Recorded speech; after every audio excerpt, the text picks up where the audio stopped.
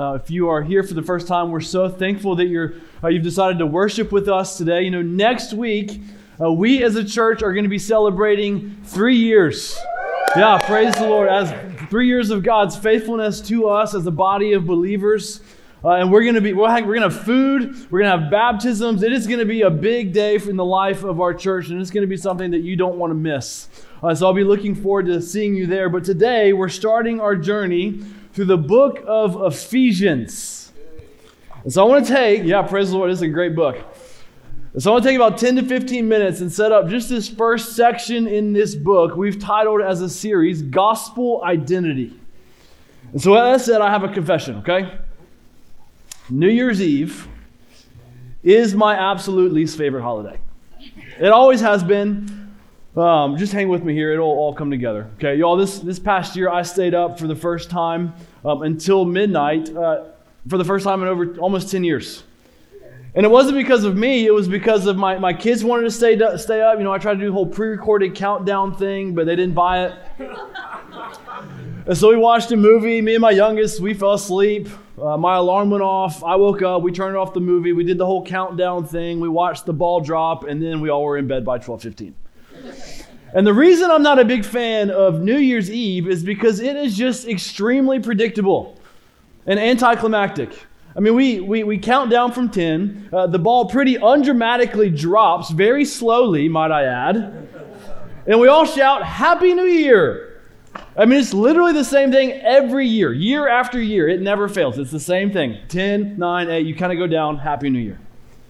Now, don't get me wrong. I love an excuse to spend time with friends and family, but I'd rather just go to bed at 10 and call it a day, which is what we've done ever since our first was born.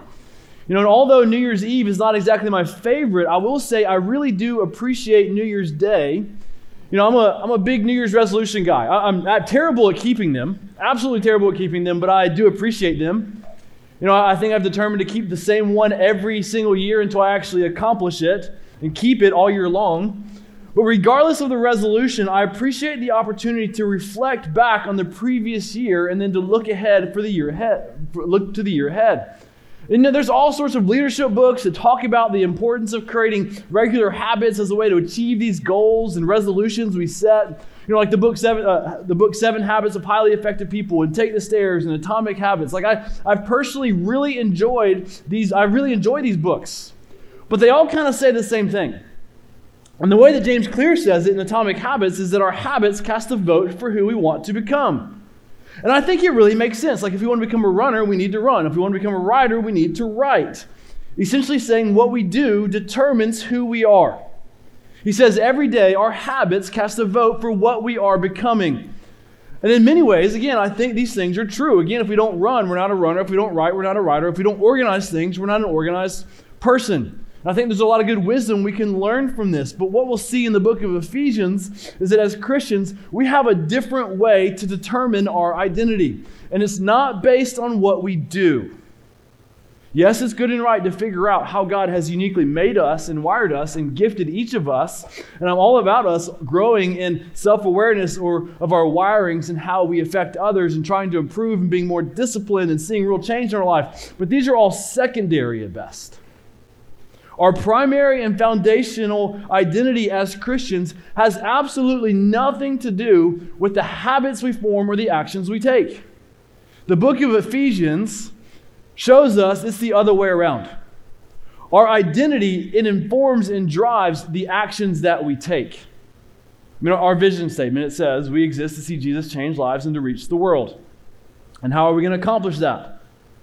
Specifically, the life change part. It's not going to be first through behavior modification, just getting rid of bad habits and forming good habits, which again, I'm all for. We should do these things, but again, it's secondary at best. We don't start there.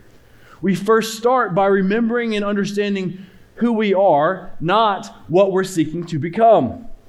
Our identity as Christians is not first a runner or a writer or mom or dad. It's not even male or female. It's not based on our skin color or family heritage or nationality. It's not based on our relationship status or occupation or social status or personality or good habits or bad habits.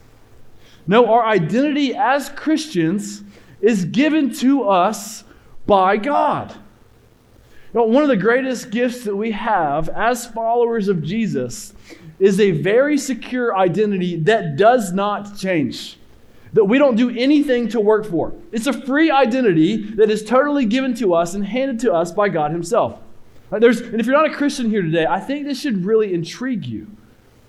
And what I'm not saying is that we're all cookie cutter mimics of each other. No, not at all. We're all uniquely made by God himself. But what I am saying is that every person on this planet at some level is seeking to figure out who they are, asking the question, who am I? And I think we can agree, Christian or not, this is a big question. Because if we don't know who we are, or even who we're seeking to become, we're just left kind of spinning. And maybe we wouldn't say it exactly that way, but the way in which we live our lives, the confidence and security we have, the peace and the satisfaction that we find, this is all heavily influenced by our identity, because at its core, our identity is the foundation for who we are.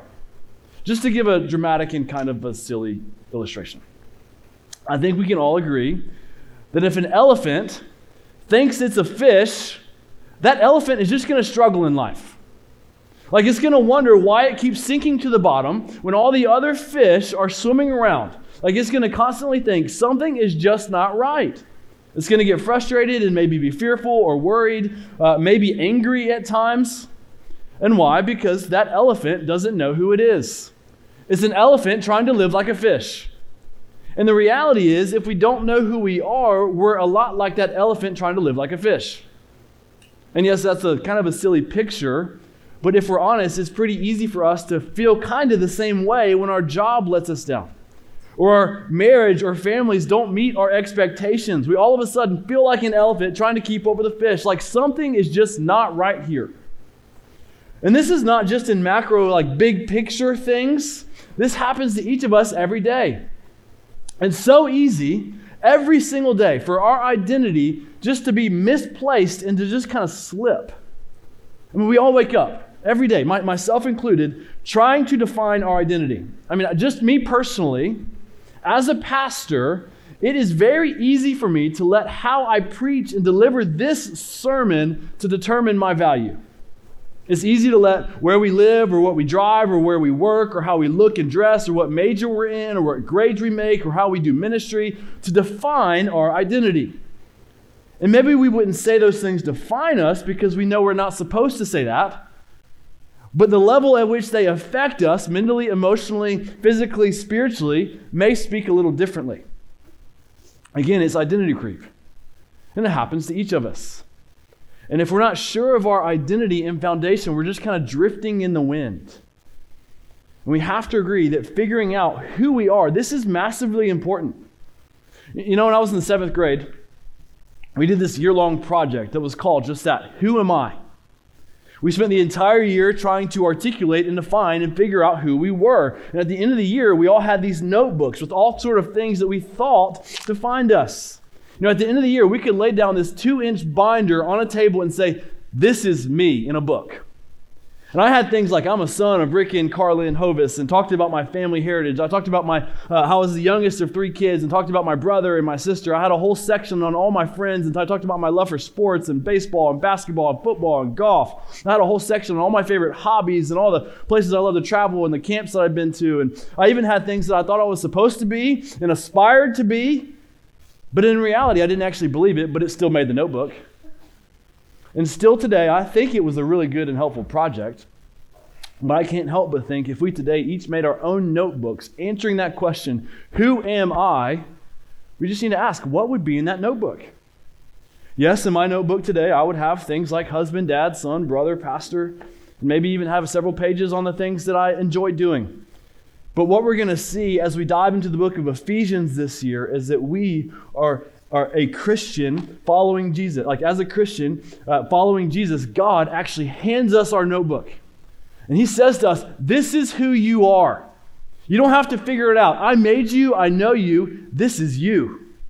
And the first 3 chapters of Ephesians is a major portion of that notebook. And y'all, it is astounding who we are as in Christ, if we're in Christ. Yes, there are things that God will continue to show us, how He's uniquely wired and gifted each of us, which as a church we try to explore. But these first 3 chapters of Ephesians, they show us our gospel identity. I mean, we could easily say, fill up those first several pages of that Who Am I notebook. And so as we go through this book over the next several months, we'll see that we don't have to work for this identity, that our actions don't define this identity, that our foundational identity is not the sum of what we do. No, our primary identity as followers of Jesus, it's a free gift given to us by God. We don't work for this identity trying to cast a vote saying this is who we are. No, as we'll see in the book of Ephesians, this absolutely is our identity. And we live from it, not for it. Again, if you're not a Christian here today, this should be really intriguing to you to want to figure this whole following Jesus thing out, because it creates in us an unshakable confidence that cannot be robbed from us or taken from us or from anybody or anything. Like if we have this, it cannot be taken. Knowing who we are in Christ, brothers and sisters, this is a remarkable gift. And just so we can kind of understand the letter of Ephesians and what we're kind of getting into, if you took this book, this 6-chapter letter in the book of Ephesians, the first 3 chapters, like we've already said, would be all about who we are. It's our gospel identity. It's our heritage. It's all the things we put in our Who Am I notebook. And these 3 chapters, they're going to take us to Easter. And then after Easter, we'll see this response from this identity in chapters 4 through 6. Yes, the book of Ephesians, it only takes about 20 minutes to read, but it is packed with a punch. You know, one commentator said that the book of Ephesians, pound for pound, may be the most influential book in history. Like, this is a dense book with rich foundational gospel theology showing us who we are when we are in Christ. And so if I were going through the Bible with a new Christian, I would first take them through one of the Gospels showing them who Jesus is. But the second book that I would take them through is the book of Ephesians. And so yes, we could go through this book just a few weeks doing a chapter at a time, but what I'm excited to do is to go very slowly and really look at and inspect just the depths of the treasures that are in this book. Week after week, we're going to just swim in the depths of who we are in Christ, and we're going to lay down and inspect our foundation as a church, which, just to get to it as our main idea today, Jesus is the foundation for the church. And as I say that, my prayer for our church over the next several months as we soak up our gospel identity and foundation, my prayer is that we would be like a sponge just each week, just soaking up who we are in Christ. So much so that when we get squeezed like a sponge, the goodness of Jesus and the gospel, it just gets squeezed out of us. And I can't help but think of what an incredible opportunity to week after week to encourage those around us to come and hear just of the immeasurable treasures we have in Jesus. You know, everybody around us is searching to figure out and asking the question, who am I? And what an opportunity for those around us to come and hear about who God created them to be in Christ. But specifically for today, we're kicking off Ephesians by looking at just the first 3 verses, ultimately seeing that Jesus is our foundation. So let's go ahead and get into those first 3 verses, starting in verse 1. Paul, an apostle of Christ Jesus by the will of God, to the saints who are in Ephesus and are faithful in Christ Jesus, grace to you and peace from God our Father and the Lord Jesus Christ.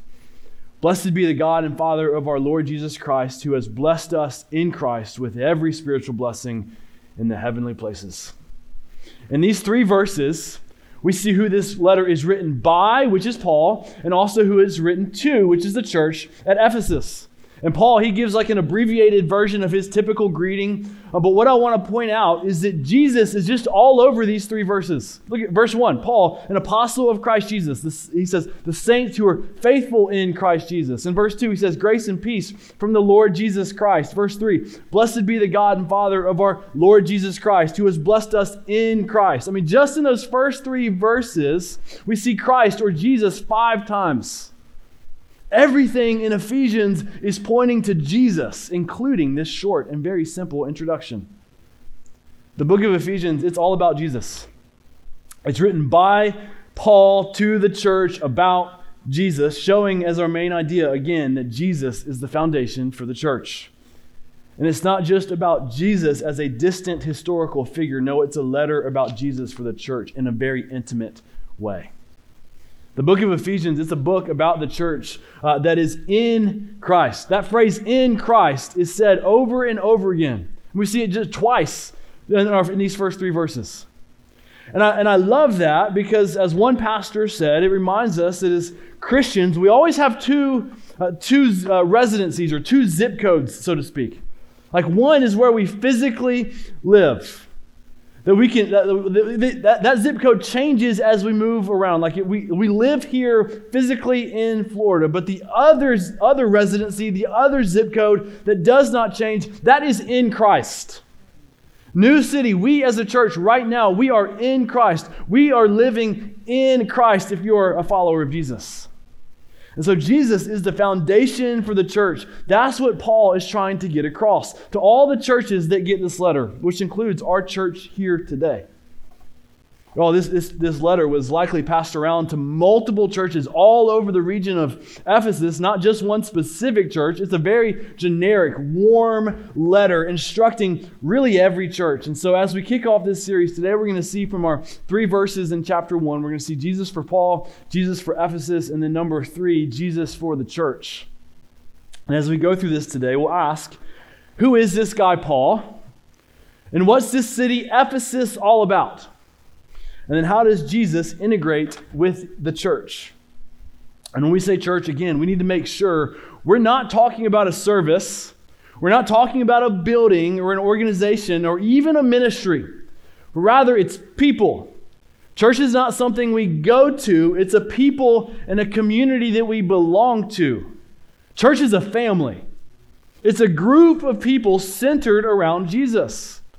And if Jesus is not part of the community, it can't be the church. And I know this is not going to be popular, but if you don't claim Jesus as Lord, yes, listen, you're absolutely welcome to be part of what we do. We love you. We want you around. Like, you're absolutely welcome here. We desire your friendship. But the only way to be in the family called the church is to be in Christ. Like, Jesus is the doorway into the family of God. Again, when we squeeze the book of Ephesians like a sponge, what comes out is Jesus. And so let's dive into that first verse. Look again at what it says to get our first 2 points. We'll get 2 points out of verse 1. Paul, an apostle of Christ Jesus by the will of God, to the saints who are in Ephesus and are faithful in Christ Jesus. And so right off the bat, we see that this letter is written by Paul, who calls himself an apostle of Christ, leading us to number 1, Jesus for Paul.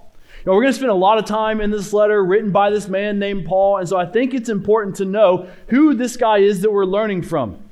In fact, Paul, he wrote 13 books of the New Testament, and so he's a pretty big deal. And so who is he? Well, to put it frankly, Paul at one point, he murdered Christians.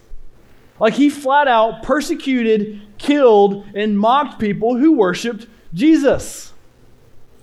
And then Jesus captured his heart. Jesus in Acts chapter 9 shows up to Paul, who was named Saul at the time, on the Damascus road, and said to him, "Saul, why are you persecuting me?" And he encounters Jesus, and he goes from persecuting Jesus to preaching Jesus. In about a 3 days' time, Paul went from a Jesus hater to a Jesus lover. And why? Because he encountered Jesus. And y'all, this is what I'm praying for in the next season of our church. That we would just see radical life transformation of people adamantly who are opposed to Jesus just becoming Jesus freaks. Just proclaiming it to everyone that they see. I'm praying that we'd see stories in our church that look like that of the Apostle Paul, who go from Jesus haters to Jesus proclaimers. And how does this happen? Well, very simply put, they encounter Jesus. They see Jesus for who he is, and then God just radically changes their life. Next week we're celebrating 3 years as a church. It's going to be a celebration again with food and baptisms, and we're going to talk about the goodness of Jesus. If you haven't been baptized and you're a follower of Jesus, next week is the week to do it. I mean, just talk to us about it. It's very simply put, showing that the old life is gone and the new life is here. Like, baptism is a picture of renewal and rebirth, that we are now in Christ. But what I'm getting at here is that this is an opportunity to invite friends and families and coworkers to come and hear about the faithfulness of God to our church, and not because of anything we've done, but because Jesus is alive and active, because Jesus, he's real and true. I mean, if you know anybody that has expressed interest just in church or checking things out or searching or open to Jesus, do whatever you can next week to get them in this room. Because just what if next week at our 3-year birthday, God captures the hearts of people and zealously changes them to become truth proclaimers just like the Apostle Paul? God did it for Paul. He did it for me. He did it for many of you. And so we better believe he'll keep doing it over and over and over again until he returns. So again, who is this guy named Paul? Well, he killed Christians. And then he became a Christian. He preached the gospel, traveled around, started churches, discipled people, got put in jail often, and wrote letters from jail. But what I want to point out from the text is something that Paul specifically identifies with. He says he was an apostle of Jesus Christ by the will of God. Essentially saying God made Paul an apostle. So we need to ask, what's an apostle? Well, apostle literally means, in the original language, it means sent ones. Paul was saying he was sent by the will of God, but what we need to make clear here, and this is kind of often debated, and this is one of those words that needs to be defined when used, but what we need to make clear is that the office and the title of apostle, it was uniquely given to the 12 disciples and also to Paul. It was uniquely given to those who are called by God, who visibly witnessed the resurrected Jesus. And so today, the office and position of apostle is not something that still exists, because with that unique office and position that was given to Paul, as we see in Scripture, came an authority from God to make commands on the church as a spokesperson for God that would have held the same authority as Scripture. In fact, most of the New Testament was written by those who held the office of apostle. Now, as I say that, we can, however, say that missionaries and church planters are sent out by God using that exact same word, apostle. Like there is an apostolic gift and work of ministry that is still present today, where we are sent out to start new works in new places. I mean, every week, how do we end our service? We say, New City Church, you are sent out. We want you to live apostolically, taking the gospel to our community. We're living sent like an apostle. But the difference is, we absolutely do not have authority to make demands on the church in an authoritative way that holds the same authority as the Bible. So all that to say, when Paul says, "Hi, I'm the Apostle Paul," he's got some weight behind his name. He's very simply saying he has authority over these churches he's writing to. Maybe it would be like getting an encouraging letter from the president of your school, and they say, "Hi, I'm President so-and-so." And having that title of president adds a little bit more weight behind what they say. And so again, this is a beautiful picture of God's grace. To take a murderer and a slanderer of Jesus, to then have him encounter Jesus, radically change his life, and then be an authoritative figure for the church. Church, that's grace. If you want to know what grace is, it's receiving God's favor in spite of our disfavor. There's no reason Paul should have held this position except for maybe one reason, and that's grace. It's God's grace. And so again, who is Paul? Paul is a man that understands who he once was. He's humbled by the grace of God and is writing to a group of churches that he loves dearly.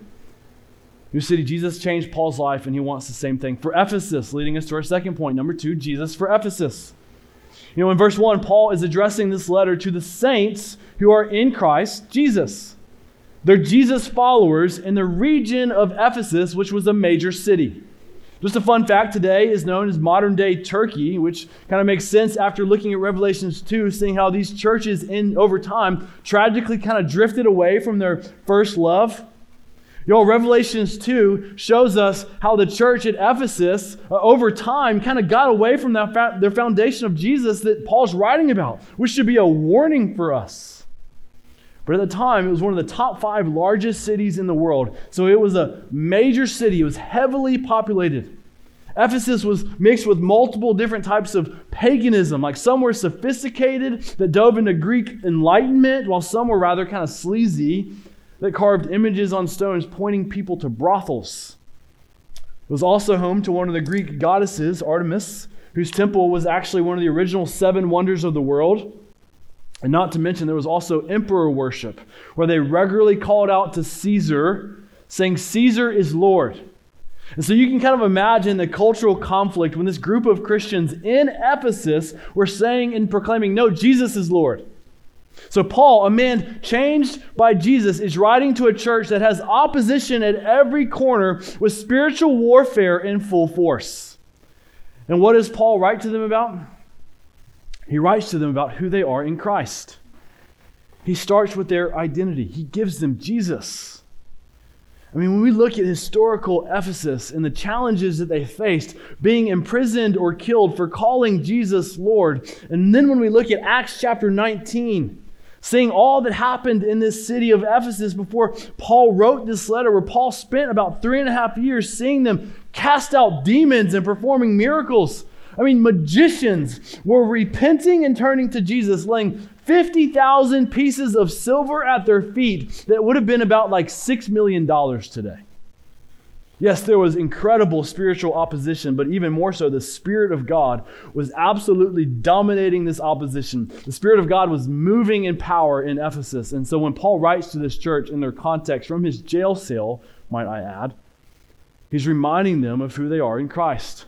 He's reminding them of what power they possess. He was filling them with courage by reminding them of their gospel identity. Jesus worked in Paul's life, and Jesus was doing a remarkable work in Ephesus through the faithful churches. But what I love about this introduction in this first verse is that he calls those who are faithful in Jesus, he calls them saints. And what a beautiful picture. That if we are in Christ, we're no longer called sinners, we're called saints. And these faithful brothers and sisters in Christ at Ephesus, do they have sin in their life? Yes, they live in a fallen world.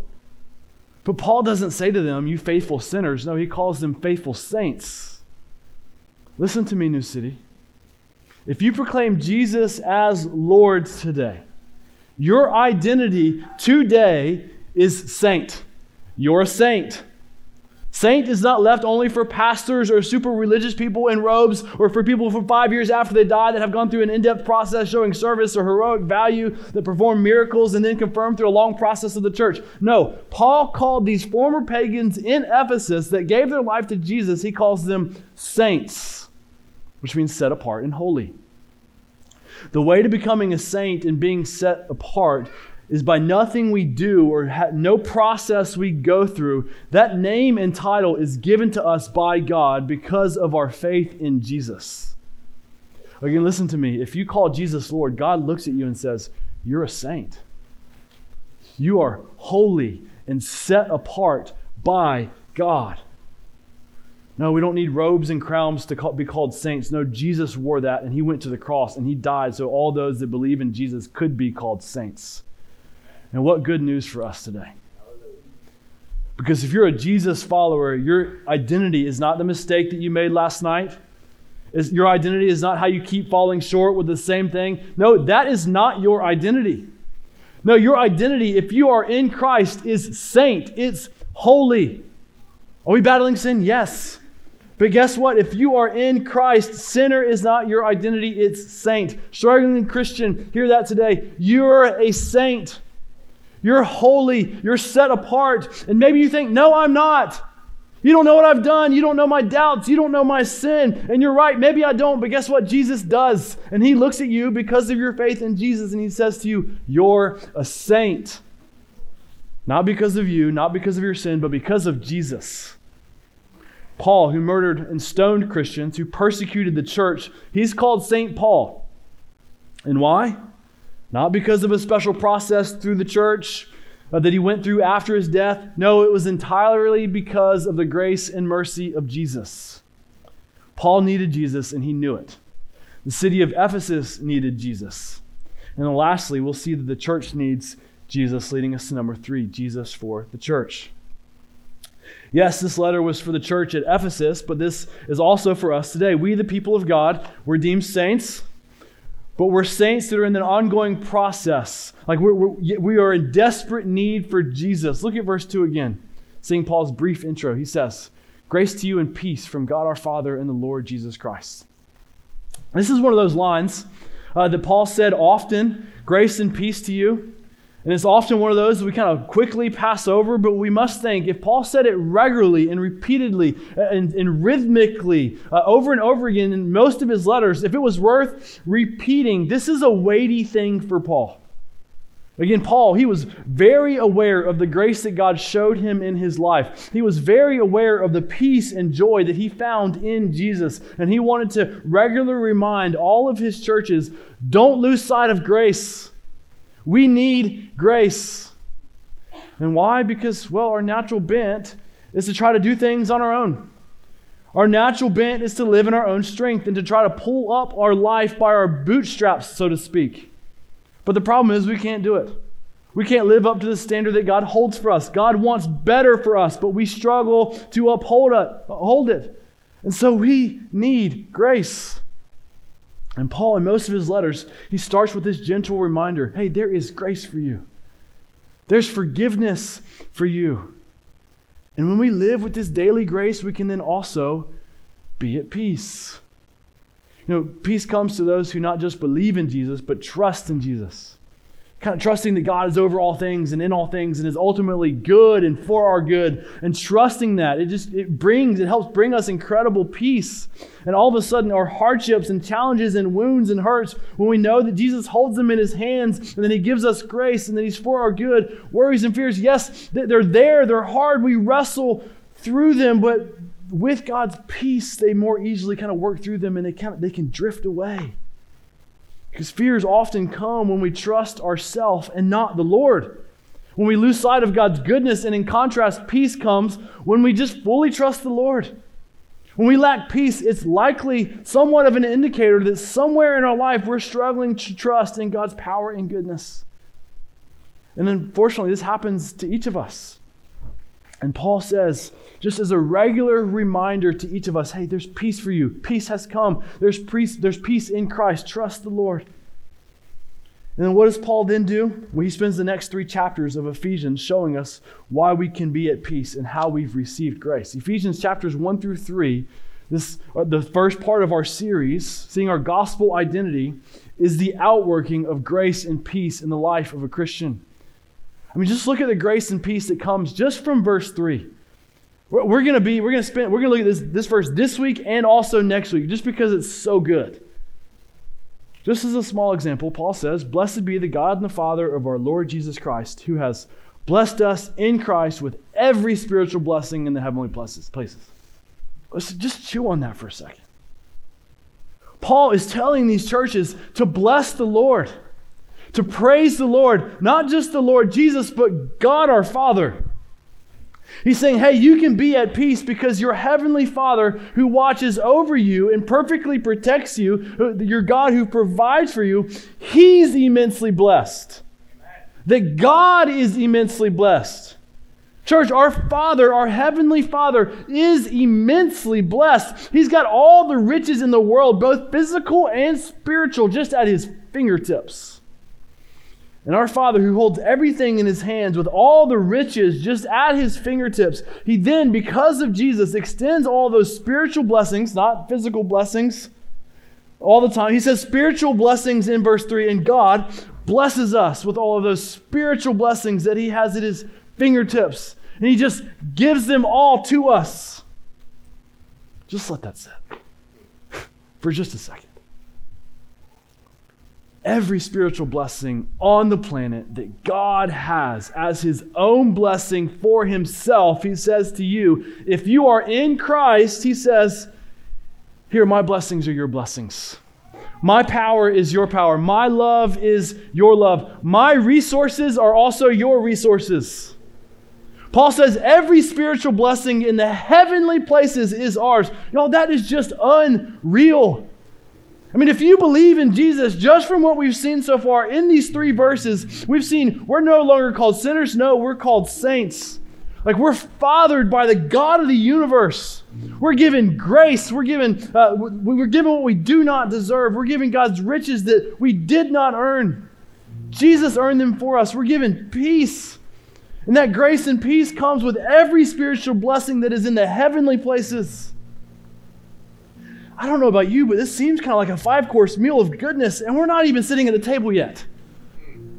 We're like walking into the door of the restaurant and just got greeted by the hostess, and we're just getting a waft of what we're about to eat in the book of Ephesians. I'm telling you, Paul in this letter is trying to gospel saturate these churches so much so that when they get squeezed by the cultural and spiritual battle of their day, they will just burst out with gospel joy, showing the goodness and kindness that is found in Jesus. I don't know what you're facing today, but I know this. Whatever it is, if you're in Christ, if it's not bursting out with Jesus, that is not your identity. Your job struggles, they don't define you. No, Jesus' riches, they define you. Your financial woes, your emotional battles, your relationship struggles, your parenting hardships, your sickness, your angst and waiting, yes, it may affect your day, but know this, it is absolutely not your identity. No, our identity is child of God, redeemed saint, and showered with grace and peace, with access to every spiritual blessing that is found in the heavenly places. Y'all, when we open up those little notebooks that say who we are, the vast majority of it is who we are in Christ. And the other small portion is how God has uniquely made us and gifted us to bless those around us. Our city and our neighbors and our coworkers are grasping just to figure out who they are. And here we are with this immeasurable, unshakable blessing and treasure of gospel identity that is found in Jesus, that overtakes every spiritual force in the cosmic universe, that causes magicians to just hand over multiple lifetimes of wages as an act of repentance and awe, shuddering under the mercy of God that we see in the book of Acts in Ephesus. And here it is, that power and blessing and identity likely overflowing like a waterfall, just living inside of us, overflowing with resurrection power, ready to be given and handed out to everyone in our city that is thirsty and grasping for it. And all we have to say is just come and drink.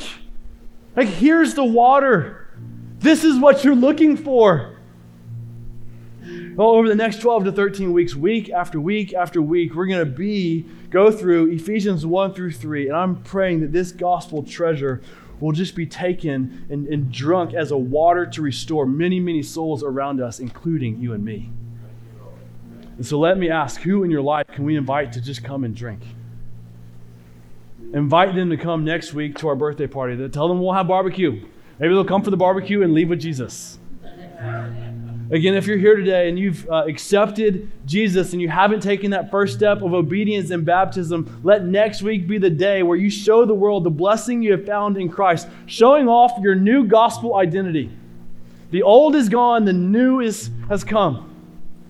I'm praying that in 2023, this will be the year that New City Church is just in awe of God, maybe more than we've ever been before.